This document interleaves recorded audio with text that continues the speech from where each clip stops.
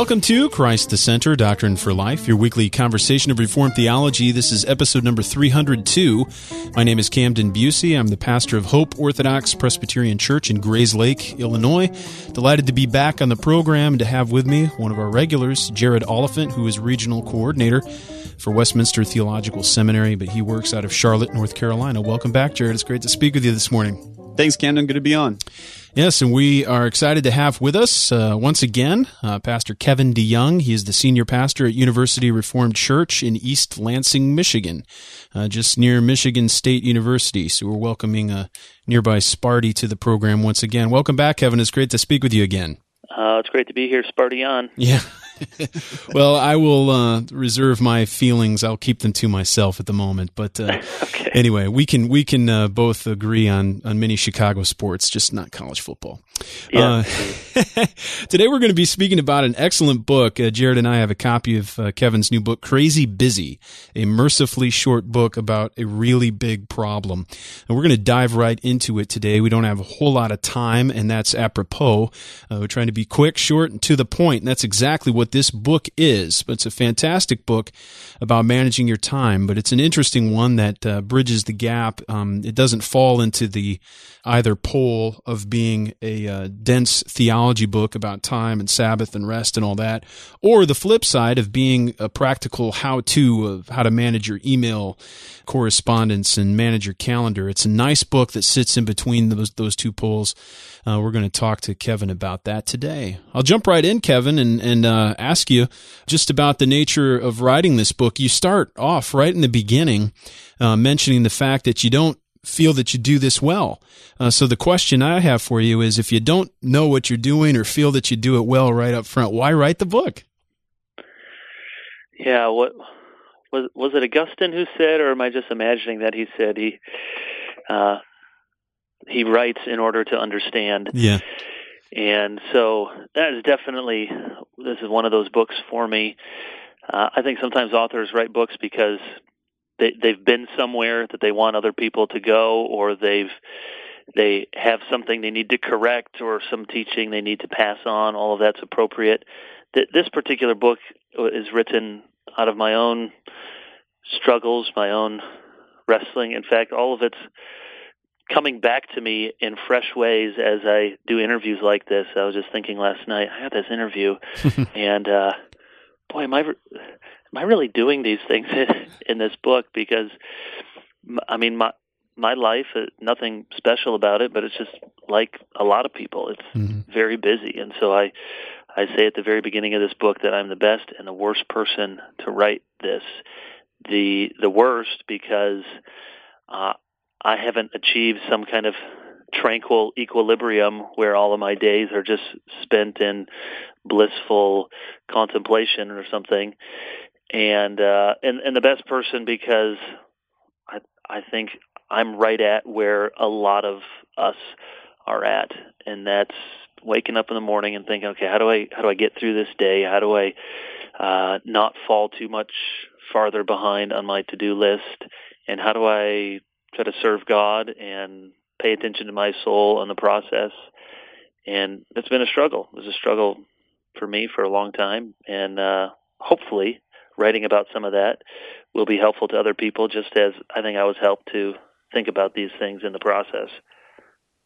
Well, it was fun to hear too, just about the history in your own biography of, not exactly when these things started, but just kind of the busyness current that has run through a lot of your life. Even in high school, you mentioned some things, and I mentioned that because it was fun to read the book because a lot of your personality and personal experiences come through, and they don't serve to just highlight on their own those things, but really serve the purpose of examples and ways that like we can relate to you and some of the parenting things and school and all those kinds of things. And I guess the topic can kind of fall in the Christian liberty section. Was there not a fear, but a concern from the beginning of maybe not being too strict on some of these, advice principles and things going into it?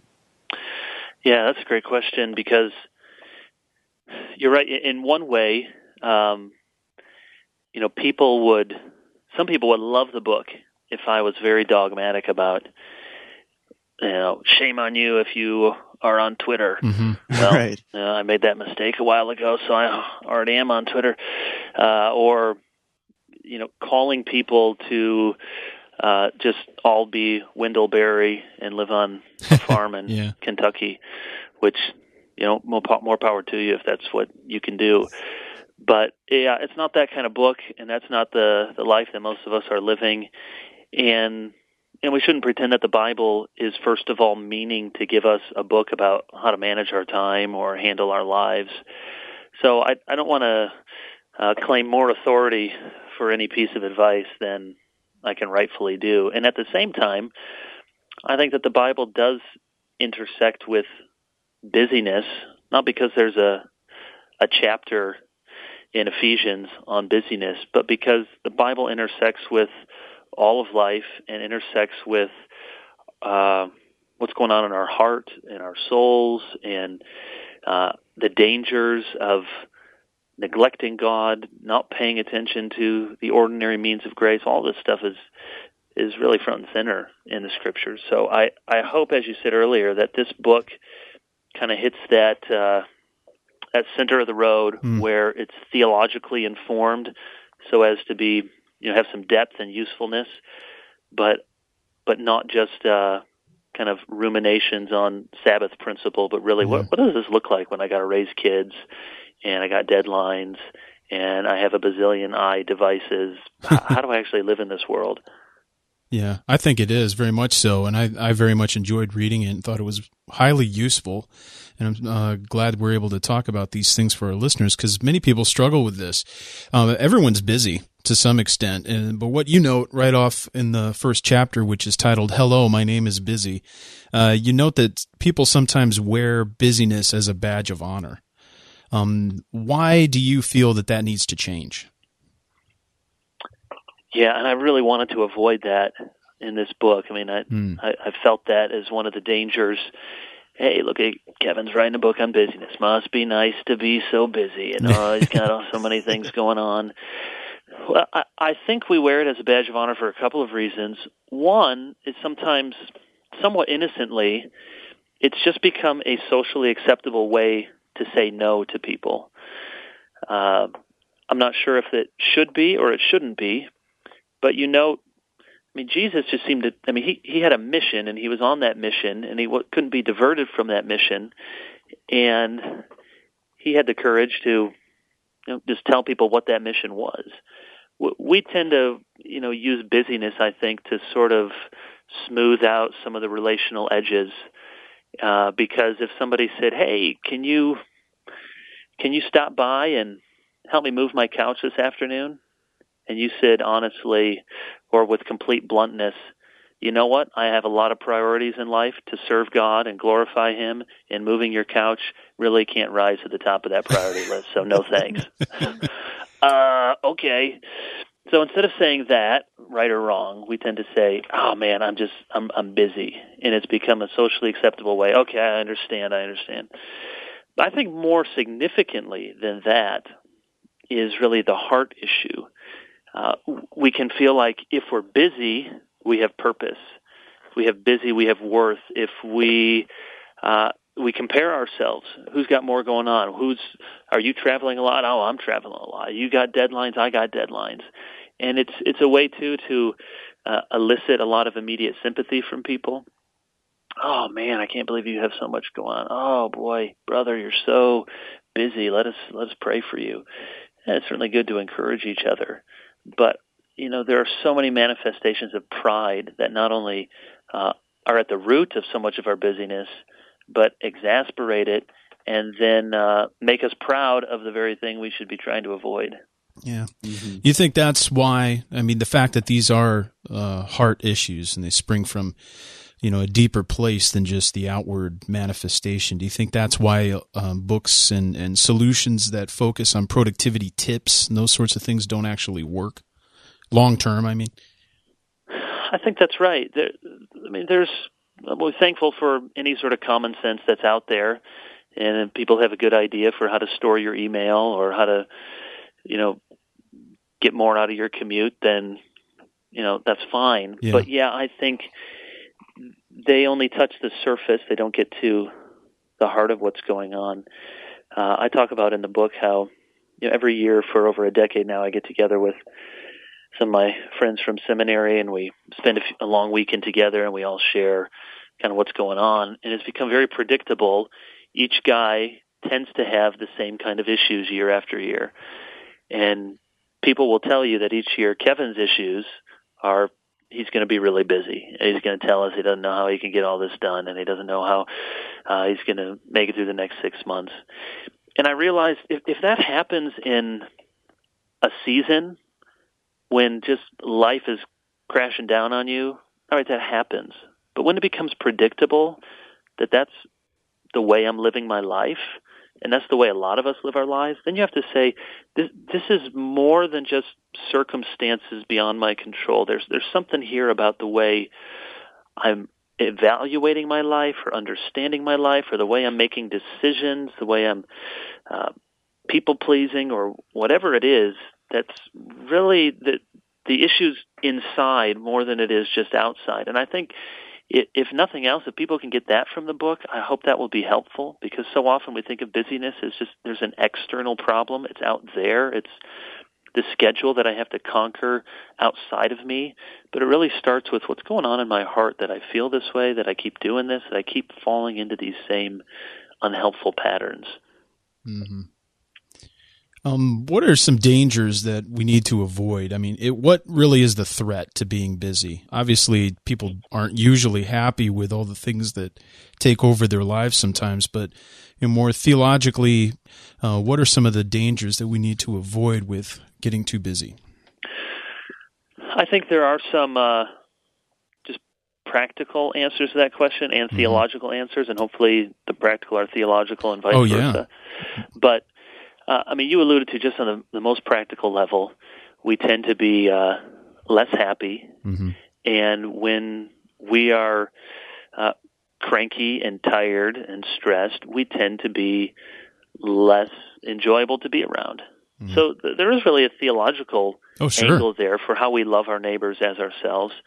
I cite a study of parents in the book that I found very interesting, asking students what's one thing they would change about their parents, or how would they sort of grade their parents. And kind of surprisingly, parents scored very high on, loves me, is there for my events, and, being a presence. Parents were doing very well. But across the board, the lowest marks were on anger, frustration. And that really makes a difference. I often think that as a parent, all the things I'm trying to do right, but if I'm doing a lot of the right things in a very wrong way, it makes my kids miserable, makes my wife more miserable. So you got that angle. And then I think even more explicitly biblical, you think of Jesus' parable of the sower and the soils. I was actually just reading that this morning from Matthew 13. And, of course, some lands on the path and gets carried away, and then some lands in shallow soil, and some lands among the thorns. And this is really the soil that proves best at first. And the Word of God kind of takes root a little bit and starts growing. And you remember what chokes out the Word of God there. It's the worries of life, the deceitfulness of wealth. So in our context, I think busyness kills more Christians than bullets. Mm-hmm. It's life. I mean, that happens all the time in all of our churches.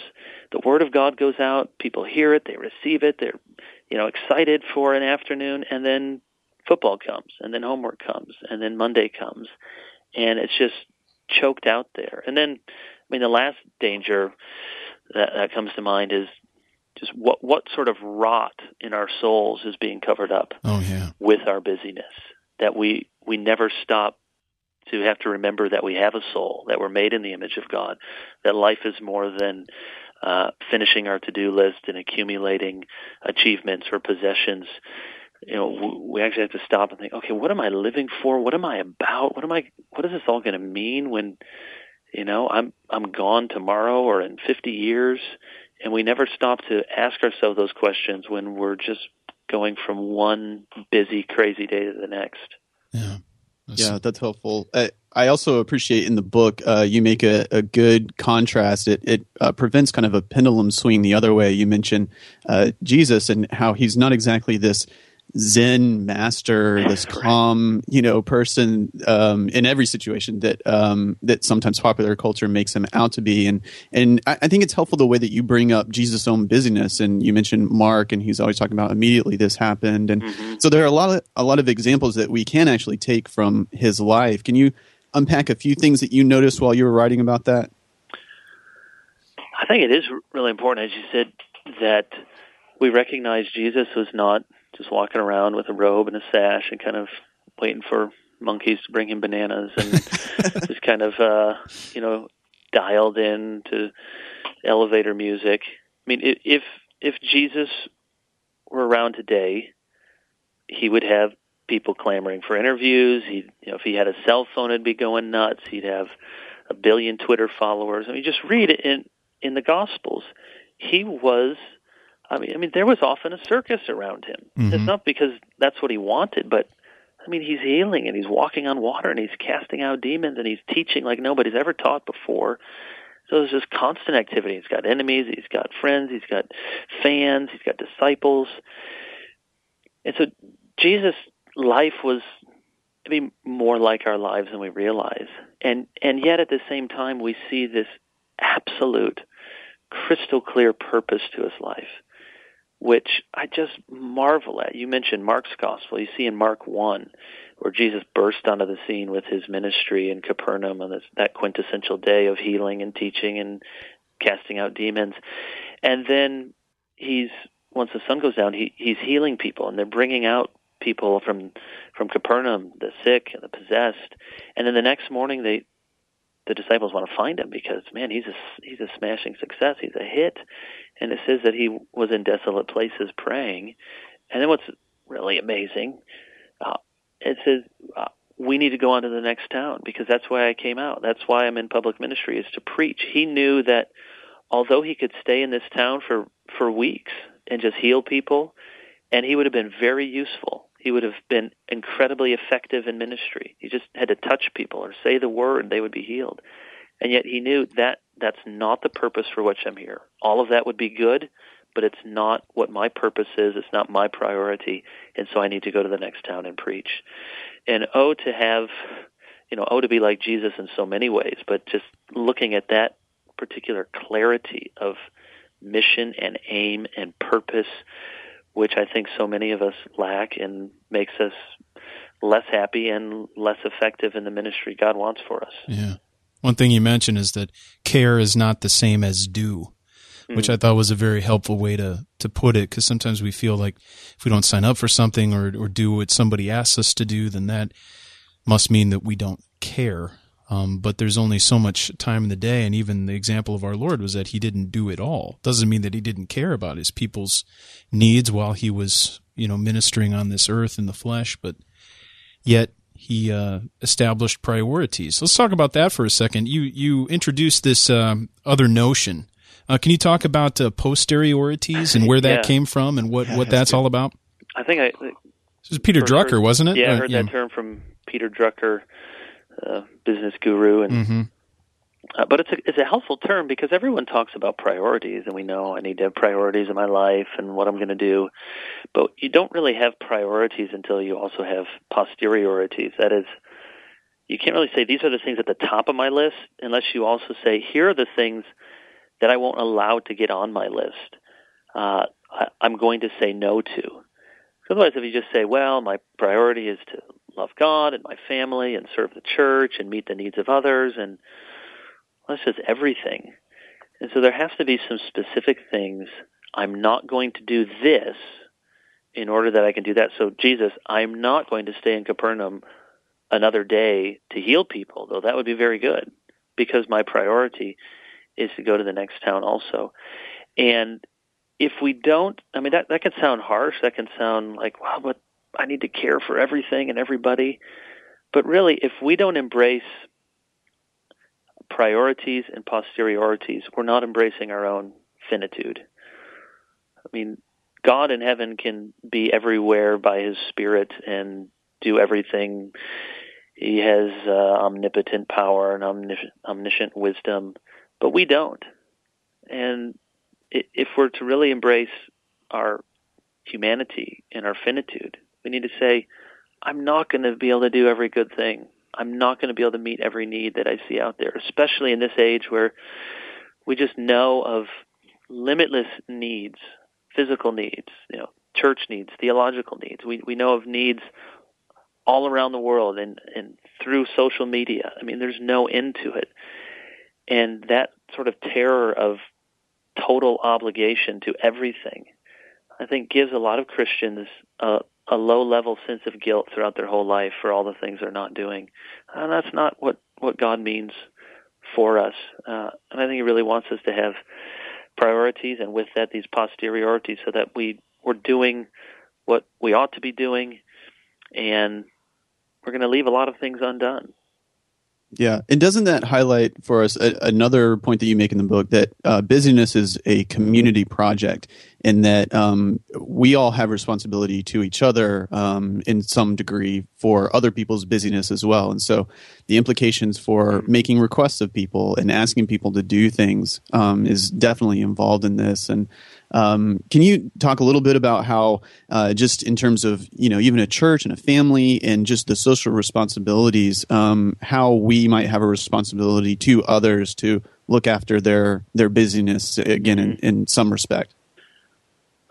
I've thought a lot about this because it really hits me as a pastor, not only the demands on a pastor's schedule, but the way in which pastors often, rightly so, are putting demands on other people's schedule. And I've tried to be very sensitive. I don't know how well I've done, but to be very sensitive that while everyone in my church needs to make God their first priority, that doesn't mean everyone needs to make what I'm asking them to do their first priority, serving on this committee, or they don't really love God, or they need to sign up for this potluck or come to this extra conference or meeting, or they haven't really proved their worth as a Christian. Pastors we can fall into that trap because we want our things to go well. We sincerely want people to walk down this path of discipleship. But we need to understand and help our people understand that the only one who can make those absolute demands is God. And unless we're God, our priorities are not automatically going to be everyone else's priorities. And so I get so frustrated when people sometimes want me to do something or be involved in something, and I say no and try to graciously explain, and then they come back hard with, you don't even have time for one lunch. You can't do think, brother, sister. And so I'm disappointed when I do that same thing to other people. We need to allow it's just part of life, and other people are going to have priorities, and I'm not always going to be the most important thing in somebody's life, and that's okay. And the sooner we can acknowledge that, the more helpful we'll be to each other to live lives that are somewhat doable and manageable.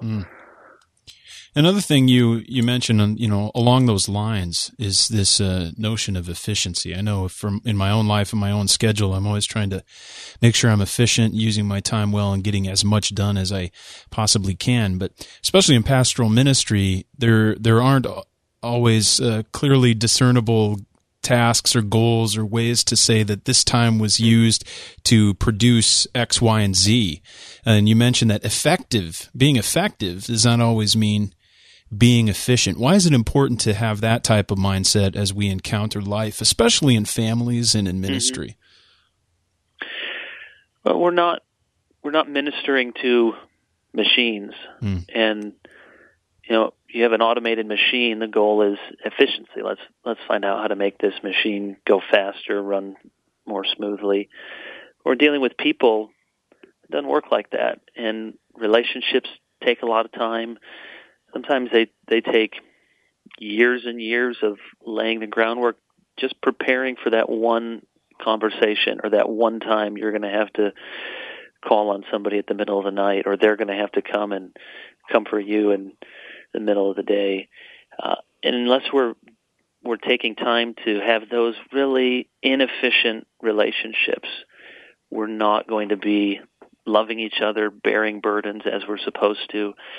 And so, I hope people who read this book don't think, the aim is just to completely clear our schedules, just do what we want to do, make life really simple and easy for us. No, that's not the goal. Part of being a Christian is to be burdened with other people's concerns, to be very active in the world, to be very active in our churches, because we do care about lots of things, and we love people. But hopefully, if we can have the right categories to understand what we're doing and what's going on in our heart, even those days or weeks or seasons where life feels overwhelming, we can understand why we're doing this, what we're doing, what it's about, and understand that sometimes you are going to get interrupted. And sometimes as a pastor, boy, I had these plans this week, but there's a saintly member dying in the hospital, and those plans have to get scrapped. And if that means I get half as much time on my sermon this week, the Lord understands, and the Lord gives grace for that. Now, if every single week I'm frittering away my time on Facebook and then neglecting my sermon prep, the Lord isn't quite so understanding with that. But He understands that people take time, and that's part of what it means to be a Christian and certainly to be a pastor. Yeah. Right. And there's an important place for leisure and rest. And you talk about, the other side of busyness, which is to, manage some time so that you can actually, and it takes work so that you can actually, just decompress and cut back from those other things that we've already mentioned. How do you see leisure playing a role in the context of what we've already talked about before? And I guess another question is, do you still miss playing Mario Kart for N64? I remember the Super Nintendo version. Yes. I do too. That was I was very surprised at seminary. I played more Mario Kart than I thought I would play in seminary. I guess, most people don't go to seminary thinking that they're going to dominate in Mario Kart. But when you're Wario and you have the power slide. Oh, yeah. Yeah, I mean, I was tough to beat. But I don't have to get into that. Leisure is important, and I don't think we know how to do it. So, we live this rhythmless life, and I sense in myself all the time, you go home, and because we got computers and tablets and all the rest, we're at home, we're kind of, let me quick catch up on email, and I'm going to watch this football game, but I'm really going to, work on this paper while I'm doing it, or read this book and get some stuff done. And then when we get to work, it's, I'll take a little brain break here and go watch some crazy thing on YouTube. And we don't have rhythm to our lives of when we're feasting and when we're fasting, when we're working and when we're rest. And I know sometimes those things don't have rigid categories, but I think we've lost something that we are incapable of just saying, now is unadulterated. This is leisure. God made us to need that, to do that, to enjoy Him in it, whether it's playing Mario Kart, watching a football game, going on a run, playing guitar, whatever people do to the glory of God. Mm-hmm. Do it and enjoy it, and don't feel guilty about it.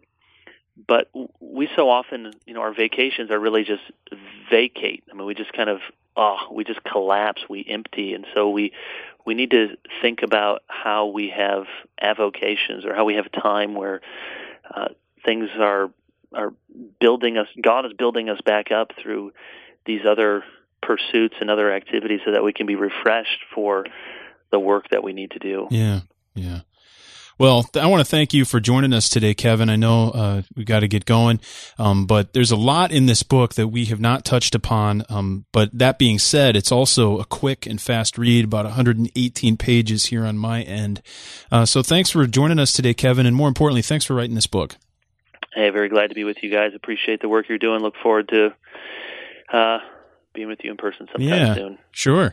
We know there's some things going on in Michigan, some conferences at the end of the year. Jared's looking forward to, I think, the SOLA conference is that'd be great. Yeah. We also want to point people back to the website, but first you can find Kevin online. You can find his blog at thegospelcoalition.org/blog/Kevin DeYoung. You also do a search. You can find the Church University Reformed Church, our CA congregation there in East Lansing, Michigan. It's available at universityreformedchurch.org. Jared's available, a lot of his work through wts.edu. And, of course, you can check us out online at reformedforum.org. Best way to get a hold of us is through the contact page on that website or on Twitter at Reformed Forum. We want to thank everybody for listening, and we hope you join us again next time on Christ the Center.